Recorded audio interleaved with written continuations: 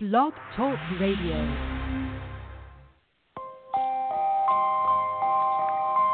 You are now listening to CLNS Radio, your source for all things basketball. You cannot stop this guy. This guy is unbelievable right now, and with the way he's playing, he's played an outstanding brand of basketball. You're trying to tell me he's not the next best thing? What are you hearing? Man, all I know is this guy can ball, and if you can come out and play with him, you can play with anybody in the league. I want your opinion. Call into the show. Why don't you drive the rack? Seriously, why don't people drive the rack more often? I'm fed up with this cookie-cutter brand of basketball. Now go out and hand check. What are you comparing? The guy's got grit, the guy's got moxie, and the guy's got heart. What more do you want? Ambition. He did a dream, though it's harder to live. Broadcast through Blog Talk Radio and CLNS Radio. They gon' love me for my ambition. Welcome to the Hooper's Log. He did a dream, though it's harder to live. Here's your host, Cmo Buckets. They gon' love me for my ambition. Welcome on into episode 120. Yes, 120 episodes deep, starting today. And guess what? We're going to react to what happened to the postseason. In the postseason, game ones are all in the books, and obviously game two is currently underway. Welcome on into the Hoopers Log. My name is Cmo Buckets. I'm here for you through CLNS Radio in the SeatGeek Studios. It is a Monday, April 18th, 2016, 8 p.m. Eastern Time, 5 p.m. Pacific here in the Pacific Northwest, where it is a record high day today. It is a very, very hot day in the Pacific Northwest, and we are here talking basketball with you and talking about everything under the sun when it comes to the world of the NBA. And we are 120 episodes deep. 121 episodes will be as of tomorrow, but as of today, for a Monday, you're listening on into the Hoopers Log as of now. If you'd like to call into the phone lines are 323-642-1558. We have our website up, thehooperslog.com, and also my personal website, cmobuckets.com, and also CLNS Radio. If you'd like to check out anything about them, go to clnsradio.com to check out more about them. And also anything more about me, if you'd like to follow me on Twitter, my username is at Cmo Buckets. At Cmo Buckets 253 at CMOBUCKETS 253. And over the weekend, obviously all game ones in the book. What we're going to do today is we're basically going to recap them. We're going to talk about obviously the Defensive Player of the Year award, who was that was announced today in the world of the NBA, and also we're basically just going to recap what happened in each game today. Andrew Norris will not be on the show. If he is, he'll be on later on. It is just me solo today. Jonathan Wagner is out. Calvin, I heard, may or may not show up in the show. But if not, if you'd like to call in and talk about what's going on in the world of hoops and what happened over the weekend in the playoff world, please feel free to do so and call into the show at 323-642-1558. And we're here. We're going to recap the playoffs for you and wipe-away the performances disappear once the postseason begins. But let's start it off chronologically at what happened Saturday morning. Let's get it going. Let's get it kicked off. All right. We're going to learn today. For those of you that were expecting wipe-away performances, the top 10, I will get that YouTube video as soon as possible. Life has been crazy busy, and also things have been just popping up out of nowhere. I'm halfway done with my wipe-away performances.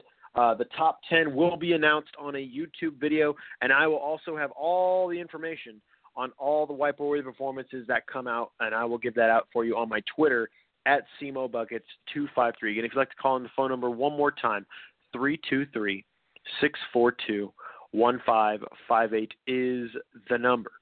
Again, over the weekend, what happened? We had 4 games from each conference, 8 games altogether.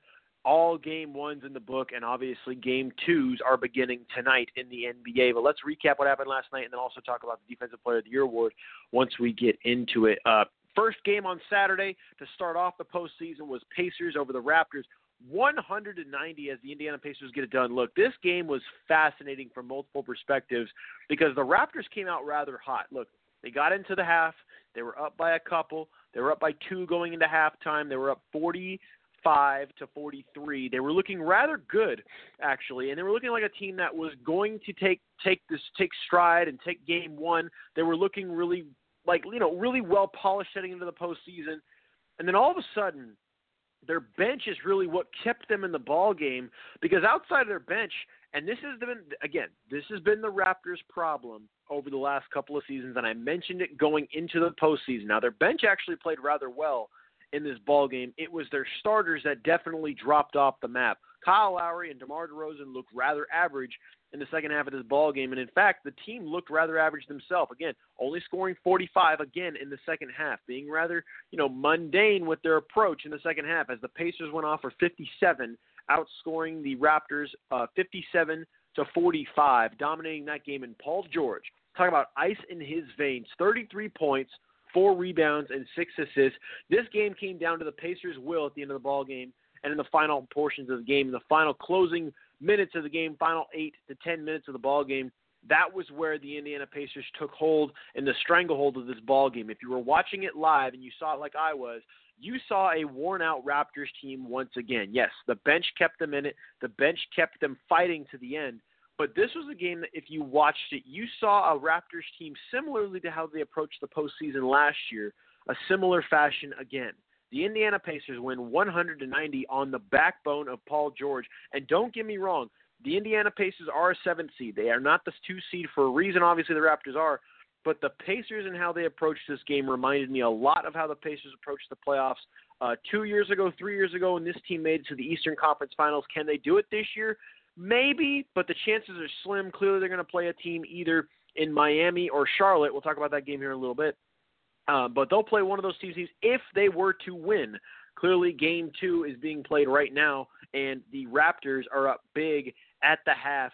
From what I can see, the Raptors are up rather large with about 6 minutes left to go in the second quarter, unless it updates here in a moment. Last time I checked, Raptors were up 40-24. That may update here in a moment, as obviously I switch back to the game, and here it is, an update, 44-37. The Pacers went on a quick run, obviously, to get back into the ball game. And if the Pacers do get back into the game and find a way to win it again, they'll go up 2-0 heading back to Indiana. And you could pretty much lock it up at that point, as the Raptors will probably lose another series in the postseason. But this game still has a long way to go, obviously, only near the halfway point of the ball game. And the Raptors and Pacers are still at it. And the Raptors just went up 46-37, got another bucket from Jonas Valanciunas there in that one. But the Pacers get the win in game one. Big win for the Pacers to steal home court back. It doesn't mean the Raptors can't come back in it. They're still a very, very good team.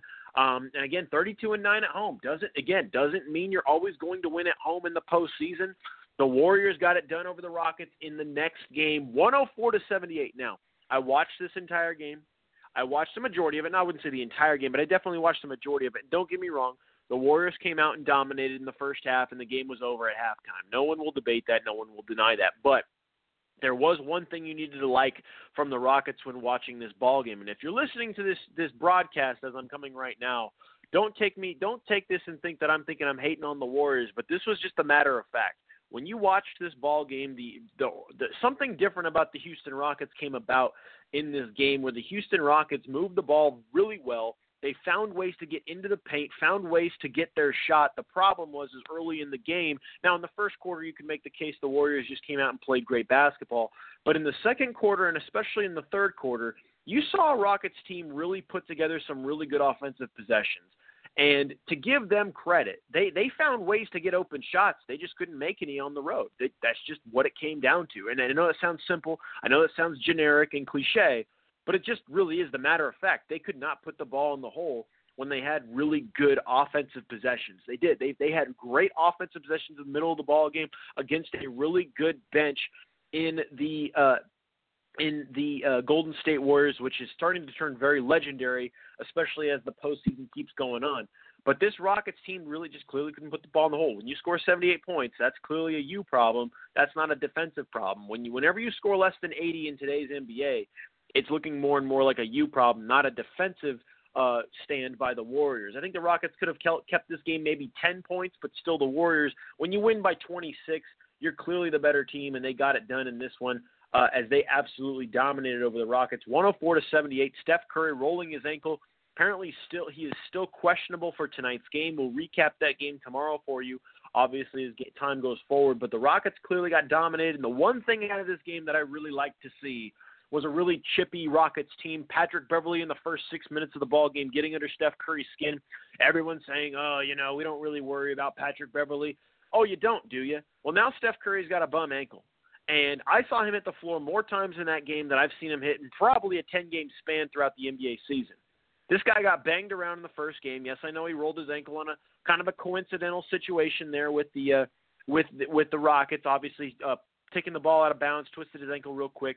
I don't think it was that bad, but knowing his ankle problems and knowing how this guy plays the game, this may impact him more than people think. And do I think he impacts this team overall from winning this series? No, I don't. But going back to awards, which, again, we have an award that was announced earlier this morning that I'll get to in a little bit. How is this guy a unanimous MVP when he was hurt and out half the game, and they still dominated over the Rockets? And people are saying on national radio that this guy doesn't even be on the team this first round, and they can still win the series. What does that say about him as being a unanimous MVP? For those people out there who are just putting their ballots in for Steph Curry, do you really think that he is that important to the team to become now a championship team? Yes. Now, to become still a great team, I mean, they don't need Steph Curry to be a great team. I think if you took Steph Curry off this roster and you put him on another team, like I've said all year long, if you put Steph Curry on the Blazers and you put Damian Lillard on the Warriors, I still think the Warriors win 65, 70 games. But if you take Steph Curry and put him on the Blazers, I don't think the Blazers make the postseason. That is just the matter of fact. That is just the nature of the beast. I think that's just ultimately what happens. I think Steph Curry is a really good shooter, one of the greatest shooters of all time, if not the greatest shooter of all time, in my opinion. But as a player, he's a great player, unbelievable player. But at the same time, this Warriors team is so good at so many different levels. They got Draymond Green, who, in my opinion, if I had it my way, would be the MVP of the NBA because of his impact on this team. He's the motor of this team. Klay Thompson is probably the second greatest shooter in NBA history, and that's not too far-fetched to stray, considering if it wasn't for Steph Curry, Klay Thompson would have been the one that had the second all-time three-point record. And then that bench for the Warriors, which I knocked at the beginning of the season saying they're not that great, they've turned into a legendary squad. That team off the bench can start for a majority of teams in the NBA right now and put together a winning season and get into the postseason. That's how good that bench is, and that's how important they are to the Warriors. They are. They're that important. And for Steph Curry to be seen as a unanimous MVP, just because the team won 73 games, that's not all indicative of how important he meant to the team. If you want to say most outstanding player, go right ahead. If you want to say a great player from the standpoint of he's incredible to watch, he's an oddity, he's an outlier, go right ahead and say that. But when it comes to his importance to the team, don't sit here and tell me that Steph Curry is the most important player on his team when in reality he's just an outlier. He's just an outlier, a fun guy to watch. He's a little baby running around the court who can shoot from outside because the rules favor his abilities because he's small and he's just quick enough to find a way to get around the outside. If it was the old days, no. If it was today's game, he works perfectly, and he does it, and he gets it done. But is he the best player on the team? He's the most. He has the best jumper. He has the most awkward shots. He takes the most. If you want to be real, he actually takes the worst. What do you call it? Not worst timed, but he has the most poor shot, selection in the NBA. He just does. He flat out does. If you watch Steph Curry compared to other players, if you saw what Steph Curry did and you saw other players doing it, or even high school players doing it, they'd be benched immediately. But since it's Steph Curry, we all make an excuse and an exception for him. And people are starting to say, his exception is starting to become the reality, which is fair. But ultimately, those exceptions will go away. Eventually. They will eventually go away. They will. And knowing that those exceptions will go away, this Warrior team will still click even without him in the lineup. They will. You put a guy like Sean Livingston in the starting rotation, I still think they're fine. I think they're still a championship quality team. That's not to knock on Steph Curry and say he's not important, because he is, especially for late in ball games, especially for clutch moments down the stretch and for when they need a big shot. But ultimately, what they got going in Golden State is so great that I don't think even Steph Curry and him being out, for a long period of time would even impact the effect of this Warrior team. They're so good. They're so good of a team that for people to just say Steph Curry ultimately dictates where this team goes, absolutely incorrect. You're false on every single academy. What he does, how many points he's scored, all the threes he's had, all that, it's an anomaly. It's unbelievable. It's great. It's legendary. But at the same time, it doesn't really impact the overall impact of the team. So for him to be gone, if he is gone on the Warriors for this series, don't sit here and tell me that people should worry that Steph Curry should be out in the series, because the Warriors could still sweep and ultimately win by 20 in each ballgame. And that's just how it is. Does that make him an MVP, most valuable, from what the term stands for, valuable? No, it doesn't. He's not the unanimous MVP in the NBA. Is he MVP from the standpoint of being the most, outstanding, awe-like player on the best team in the planet? Sure, he is from that perspective. But if you really break down the MVP, guys like James Harden, guys like Paul George, guys like Russell Westbrook or even Kevin Durant, guys like Kawhi Leonard, guys like, the best players on their certain teams, if you took them off the team, Damian Lillard, a perfect example, if you took them off their team, how good would they be? I think the Warriors would still be a 65, 67, maybe still be the number one seed in the NBA without a guy like Steph Curry. How many games has he impacted for this team? I would say 4 or 5, ultimately. But if you took Damian Lillard off the Portland Trailblazers, I guarantee you they don't sniff the playoffs and they don't even get in. They lose about 10 games due to him. That's what I mean by most valuable player. I don't know if you people feel the same way, but that's how I feel. But at the same time, either way, the guy is potentially hurt, out for this next game. The team still won game 1, dominated, but do not expect this chippiness to go away from a team like the Rockets, from a team like the Clippers or Trailblazers, whoever team comes out of that one. And then if the Spurs get all the way to the Western Conference Finals, or even if the Thunder get there, don't expect the chippiness to go away for Golden State. This amount of hitting the floor that Steph Curry did and other players did against the Rockets the other night in Game 1 is just an example of what's to come. And Golden State, I hate to tell you, your team is amazing, your team is incredible, but you have to understand, as a fan base, the target was on your back coming into this regular season. It was there. Clearly you defied that and you broke the laws of gravity when it came to winning ball games and bouncing back from an NBA title. Kudos to you for doing that, but now understand that the target gets even more incredibly difficult coming into the postseason as a back-to-back champion with the style you play. With the style you play, Golden State, and the way that teams are going to play you in the postseason, they're going to mangle you, they're going to roughhouse you, and they're going to find ways to get under your skin, whether it's Patrick Beverley trying to push off Steph, whether it's Dwight Howard putting a shoulder to one of your small guys driving the lane, whether it's, Josh Smith putting up and being a little, sneaky at the rim, putting his butt out, whether it's Klay Thompson getting shoved in his grill when he shoots a 3 after the shot, and calls will not be given to you most of the time. 80% of the calls you got in the regular season will not come just because you're the Warriors. That is what the NBA does. It sets it up for the best team in the NBA, a team that ultimately, when they get into the postseason, can make the best adjustments, can adjust to the referee style of the play game and the toughness that is required in the playoffs compared to the regular season. When you combine all of that and you think that you can still blow away opponents every single time after a game like on Saturday night, or Saturday afternoon, I should say, you're delusional, because this team do I think they're going to lose every game?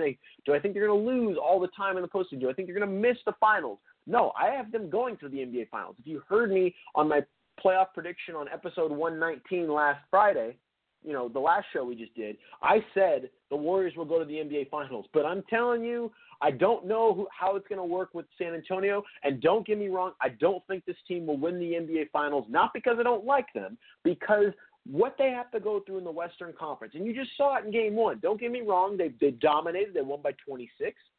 But you also saw the Spurs, and we'll get to it in a second. You saw the Thunder win by 38. You saw the Spurs win by 32. You saw the Clippers win by 20. You're seeing the best cream of the crop rise in the West, and you're seeing the dominant performances that they're putting together. The Warriors haven't faced that yet. Wait till they get to that next round, and they have to do it. They have to do it for 8 wins. That is brutally tough. That is going through the trenches, and that is what will make this team great if they can do it. That's what we mean by they have to find a way to finish it out and win the title. And if they do, then there is absolutely no debate that they're the greatest team of all time. But right now, I'm telling you, with Steph Curry being a little bit bummed out, with his ankle, and knowing that the Rockets are going to play even tougher and adjust, this is going to be tough for the Warriors. If they have any kind of letdown from injuries, this is going to be tough. And when guys get banged up, you start to see their real character, and you start to see their real, who they really are. You start to see them as what they really are. You start to see basically the creation of a diamond. How diamonds are created are through pressure and tough circumstances. Geology presses down on those diamonds and makes them what they are. And ultimately, as you fix them and make them what they are, you can create them and they become absolutely beautiful. Why do you think they call them championship rings? Why do you call them championship trophies? Because ultimately, at the end of the day, it comes to grit and grind. It's not going to be easy like the regular season. The NBA is built to be a little bit easier and give guys a little bit more leeway because it is a marathon. It is an 82-game marathon. The postseason is built to be played one game at a time. And the Warriors can do that. They proved it last year. They can do it again. I'm not sitting here saying they can't. But at the same time, recognize that now the target really is on your back. And teams that, like the Rockets, they got nothing to lose. They have no pressure. Everyone thinks the Warriors should win the title. So when teams come out and play you in the postseason, they're going to get dirty. They're going to scrap. They're going to try and claw and try and do everything they can to beat you, whether that's being quote-unquote dirty or being competitive, which is what I call it, like Patrick Beverley. You're going to see guys do that. Get in their face. Get in your head. Try and beat you down. Try and bump you on the way around a screen. Try and do a little extra to get you on the ground to recognize that this is the path it takes to be a back-to-back NBA title and to be the greatest team of all time. That's what it's going to take, and this was just one game. And you won by 26, cool, but expect the adjustments and expect an even tougher way to play, especially at home. And then once you go on the road, that's when you really are tested because then the refs have a little bit more of a bias for the road team. That's just how it works, the home team. That's just how it works. That's why it's called home court advantage, and that's why when you talk about the Golden State Warriors playing at home, they should win by 26. They're the better team. People who are like, they dominated. They're supposed to. 73-9, beating a 41-41 team by 26. That's supposed to happen. So don't compensate for what you're supposed to have because you're supposed to do this. If you only beat the Rockets by 6 or 7 tonight, what's to give? You're supposed to beat them by 50 every night. You're supposed to. So, fans recognize that this is the path it's going to take, and it's only going to get tougher from here. The other great game, that was a blowout. Warriors beat the Rockets 104-78. The other game that night, the last game of the night on Saturday, Thunder beat the Mavericks 108-70. I'm not even going to waste my time talking about it. This game was over in the third quarter. The Thunder scored 67 points in the middle quarters of that ball game, and they were up by 13. They were up by 15 going into the second. And then they outscored the Mavericks by 11. Then they outscored them by 16 in the next quarter. They absolutely pummeled the Mavericks for game one. And Russell Westbrook, 24 points, 11 assists, 5 rebounds, dominating performance there for him. So you saw the Thunder really take it to the Mavericks in game one. That's what you're supposed to do as a three seed and dominate the way they did on Saturday night. Celtics and Hawks was one of the best games was the best game of the weekend. The Hawks and Celtics looked. At first, the Hawks were playing great basketball, 30-19 up at the end of the first quarter. Hawks were up at halftime. They were up big time by about 16 points, 17 points at half. And then the Celtics found a way to get some ball pressure the Hawks, get them into the game they wanted to play. And you saw the Celtics claw their way back into this game and make it a ball game late. This was clearly the Hawks game from the get-go, but as adjustments will show in the next game, which I don't think is either tonight. If I'm not mistaken, they do play tonight. They do not play tonight. They play on Tuesday night, 4 p.m. Pacific. This show will already been going on by the time this game has been started, Celtics and Hawks for game 2. But that game between the Celtics and Hawks, you saw 102-101, the Hawks getting the victory. But don't get me wrong, the Celtics, they got nothing to lose in these first 2 games. These road teams, as you saw in a team like Indiana beating Toronto, they have nothing to lose. They don't. I mean, look, if you're a road team in the first 2 games, the one thing about it that you can say about being not the home team in the first round You ain't got nothing to lose. There's no pressure on you succeeding on the road. The Celtics just lost by 1 on the road. Now, don't get me wrong. Celtics and Hawks have the same record, 48 and 34. Both teams are the same.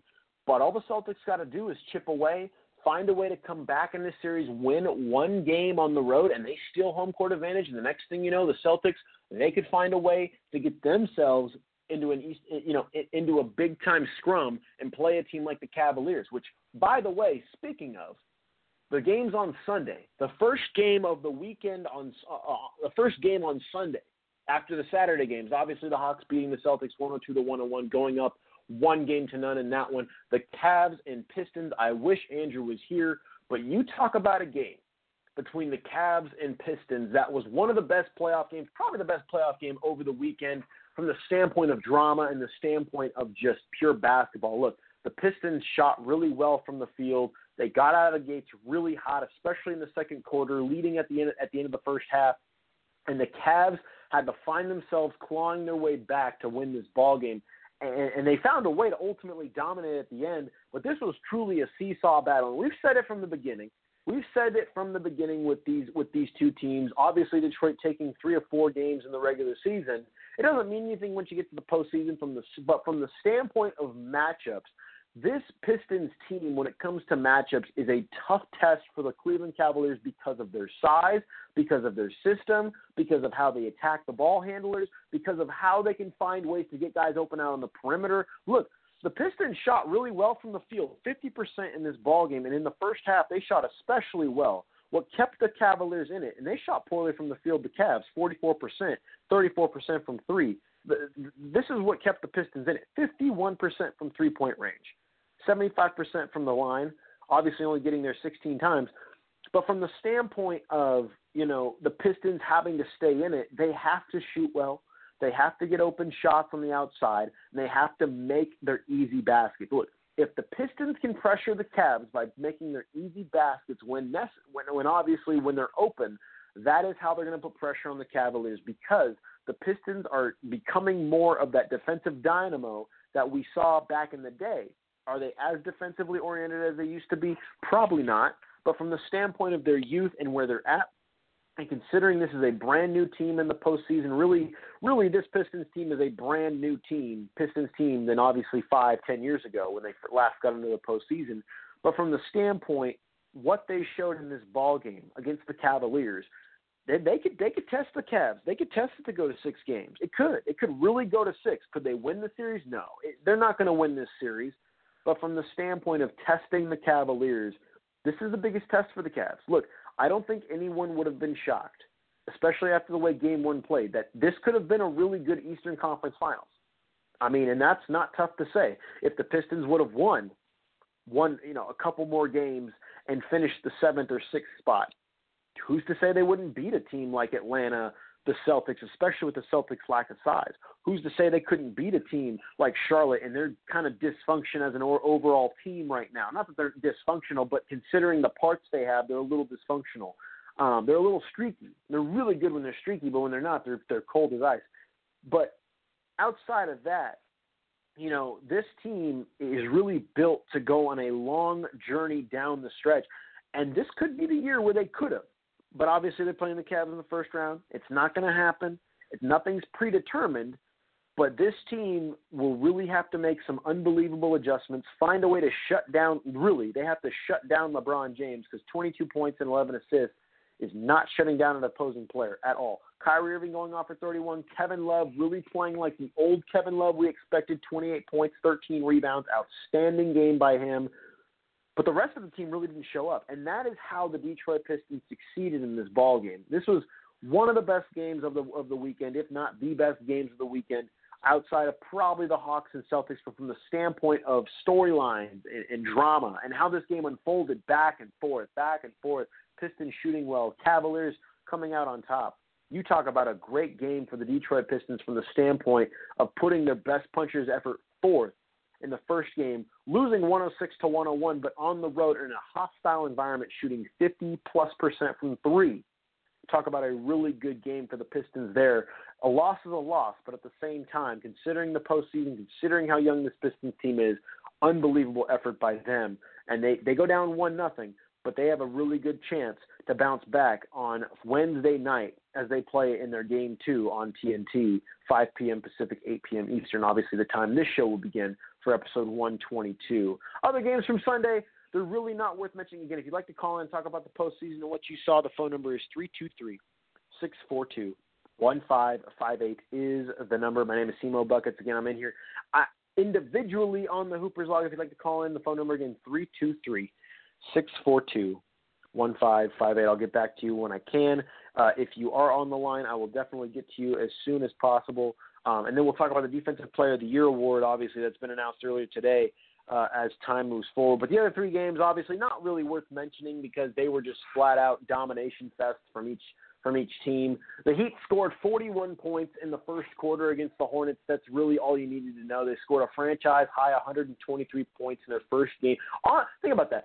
With the success this franchise has had over the last 5 to 10 years, especially over the last 5 years, outside of last year, with LeBron and the boys for 4 years going to the 4 straight NBA Finals, I mean, for them to only have scored 123 the one time, and this was the first game of the postseason against a team like the Hornets. You know, obviously the Hornets' first time they've been in the postseason as a Charlotte organization since 2002. I mean, you talk about a performance for the ages offensively for Miami. 57% from the field, 50% from three. Luol Deng shot 11 of 13 from the field with 31 points. That's all you needed to know. I mean, if you have guys like that, the bench went off. Hassan Whiteside, 21 points, 11 rebounds, 3 blocks. Joe Johnson, he didn't need to do too much, but he went 5 of 8 from the field. Look, this team, if they can play a complete ball game, and Amari Stoudemire really going back in time, 11 points, 3 rebounds with only 17 minutes off the bench, 4 of 6 from the field. Look, this team, if they can play a complete team effort like they did in this game, which, again, I don't think will be the case every night, but Joe Johnson, Luol Deng, Dwayne Wade, if he shoots 50% from the field, and this team can find a way to ground their game around what they're doing right now and just use the team the way they're using it, they will be very, very tough to beat. And really the only team in their way, if they play like this the rest of the way, is a Cleveland Cavalier team because Cleveland has the opportunity to play this team. But don't sell the Heat short on what they have done here in the postseason. It is unbelievable what they did in Game 1. 123-91. I know they were hot from the field. I know they shot well, but also don't discount the defensive intensity they put on the Hornets. Look, if this team gets on a roll and they get into the next round and they play either a struggling Toronto team, a worn-down Toronto team, or a feisty Pacer team, I think the Pacers and Heat would be a truly outstanding second-round matchup. Think about this. If the Pacers, which, again, we're not counting out Toronto at all by any stretch of the imagination. It's only Game 1. All of these series are only in Game 1. Before you know it, by Thursday, when all these Game 2s are done, by Thursday, we could all be sitting here and saying, oh, what did we know after Game 1? That could be the case. But this Miami team, if they play this way, and obviously if Indiana wins the series, which could happen if they go 7 or 6, depending. Obviously, it's depending upon what happens tonight. But think about this. In the next round, if this were to be the case, Miami and Indiana in the second round, and then it would be Cleveland and Boston, or Cleveland and Atlanta in the second round. You would have the last 3 Eastern Conference Finals matchups in the second round of the postseason. Think about it. Cavs and Hawks, and then you'd have Pacers and Heat, which was the Eastern Conference Finals in 2014 and 2013. Think about that. Isn't that crazy? The last 3 years Eastern Conference Finals could be the matchups in the second round of the postseason. Do I think it'll happen? I don't think so. I still think the Celtics have a chance to beat the Hawks, and I still think the Cavs obviously the Cavs will beat the Pistons. Not obviously, but they'll beat the Pistons. But I also think that the other 2 series in the Eastern Conference will be rather sewed up. If Toronto figures it out, they're going to beat Indiana, and obviously a team like the Miami Heat. The Charlotte Hornets will bounce back. I think they're going to play a better game the next game, and I think they'll have a better defensive attitude towards the game. But if Miami keeps playing the way they're playing, it's going to be a brutal game, and it's going to be a tough one for the Hornets throughout the rest of the way. Spurs dominate the Grizzlies. Look, Spurs definitely got off to a slow start, and I'm a big Spurs fan. I'll never deny that. Go Spurs, go. Always will. The other thing, though, that I need to say, and I need to say this as an objective fan and also as a Spurs fan, because there's one thing about me as a Spurs fan that I now really look to trying to get a hold of for people when they watch the NBA is fair game. And look, don't get me wrong, the Spurs definitely dominated this game in the third quarter, and that's not what I'm worried about because we definitely won this ball game in the third quarter. But where the game was tight and where the game was close and when it was kind of, up in the air, the refs made it easier for the Spurs. Now, don't get me wrong, home court advantage helps. It really does. That's why it's called home court advantage. But the Spurs were not the better team in the second quarter. The Grizzlies were. The refs were shady at best in the second quarter. They were flimsy. They were kind of dry with the whistle. They let a lot of things go that the Grizzlies definitely had contact on. Well, at least the Spurs when they definitely hacked the Grizzlies multiple times in the second quarter. They didn't shoot well in the first quarter because the refs gave them nothing when they went to the paint. So for that, I give the Grizzlies a little bit of a pass. I don't think we should have won by 32. I think it should have been more like 22 or 12. But even if you have to start going into that depth of excuses for a team and they still lose by 32, there is no way the refs decided ultimately what would have happened. If the Grizzlies would have played a better third quarter and they only would have lost by 15, I think I would have made a bigger gulp for them, a bigger dive for them, saying that the refs helped out the Spurs in that one. But definitely the Spurs in that third quarter, going 33-14 in the third quarter over the Grizzlies, that really decided the game. I mean, if you're watching the game, and as a Grizzlies fan, don't get me wrong, I stand with you and I understand the frustrations of playing the Spurs in the first half. That was frustrating for me as well because it's like, look, I know we're a better team, but we were not playing well in the first half. We weren't. We only scored 48 points. The Grizzlies only scored 37. But we should not have had 46 or 48. We should not have had 48 points. We should have had like 45 or 42, and they should have had at least 45 or 42. It should have been a closer game at half. But the third quarter is where ultimately the refereeing got better. We dominated, and that's ultimately where the game was won, and I'll leave it at that. Getting it done 106-74, winning by 32 in game one for the Spurs, going up 1-0 in that series there. And then the Clippers and Trailblazers last night, look, the Clippers are just too much. Size-wise, overall depth as a team, 115-95 over the Blazers, getting it done in L.A. The Clippers getting it done in that one, just overall domination. And what's funny is the Trailblazers tried to pull the hack of DeAndre at the end of the ballgame. And what's funny is like at that point the Clippers were up by almost 25, 30 points. And the Trailblazers were trying to pull the hack of DeAndre, just kind of extend the game to get it going. Kind of a weird strategy, but that's kind of how the NBA has been going over the last couple of days. Or a couple of years, I should say, when it comes to, getting back into ball games is hacking guys who are weak at the free throw line. And DeAndre Jordan is one of the worst in the NBA. I mean, he shot an air ball on his first 3 free throw attempts of the ball game. But Chris Paul, again, Charles Barkley said it, one of the best leaders we have in the NBA. Damian Lillard and C.J. McCollum, and they said it best. This really was like the Trailblazers had a lot of poor shot selections in this ball game. That's just how it went. That's just how it was. And for that alone, look, you got to give credit to the Clippers for taking advantage, playing a better ball game, and ultimately just getting better shot selections and ultimately getting openings for lanes and finding ways to capitalize off transition plays. Look, that's what the Clippers did. They dominated. They beat the Trailblazers 115-95. They went up 1-0 in that Western Conference first round ball game there. So that's your first round of the Western Conference or NBA. Obviously, they're entering the second half here. Raptors and Pacers, a close ball game. The Pacers are chipping away. They outscored the Raptors 32-26. I'm going to tune into that one here in just a little bit. I'm going to go on a run and get my athleticism on. Thunder and Mavericks. Mavericks are up 24-20 into the first quarter. You're starting to see some bounce back play from these teams that lost the night in the NBA, and we'll be off here in just a little bit. So that's your recap of the weekend and what happened there. Defensive Player of the Year has been awarded to, yes, Kawhi Leonard, my guy in San Antonio, Kawhi Leonard. And there are people up in arms about this and people frustrated about Kawhi Leonard being the Defensive Player of the Year. And look, what he did this year, last year, I would not debate the fact that a guy like DeAndre Jordan or even Draymond Green should have won Defensive Player of the Year. I won't debate that. I think Kawhi was overrated last year. The difference this year, and this is where I'll go, and then I'll get off the air and I'll get you guys back to your basketball if you're listening live. With Kawhi Leonard winning Defensive Player of the Year, if you'd like to call in and talk about this, feel free to do so. 323-642-1037. 1558 is the number. Again, one more time, 323-642-1558 is the number. And I'll talk about this for about 5 minutes, and I'll get off the air.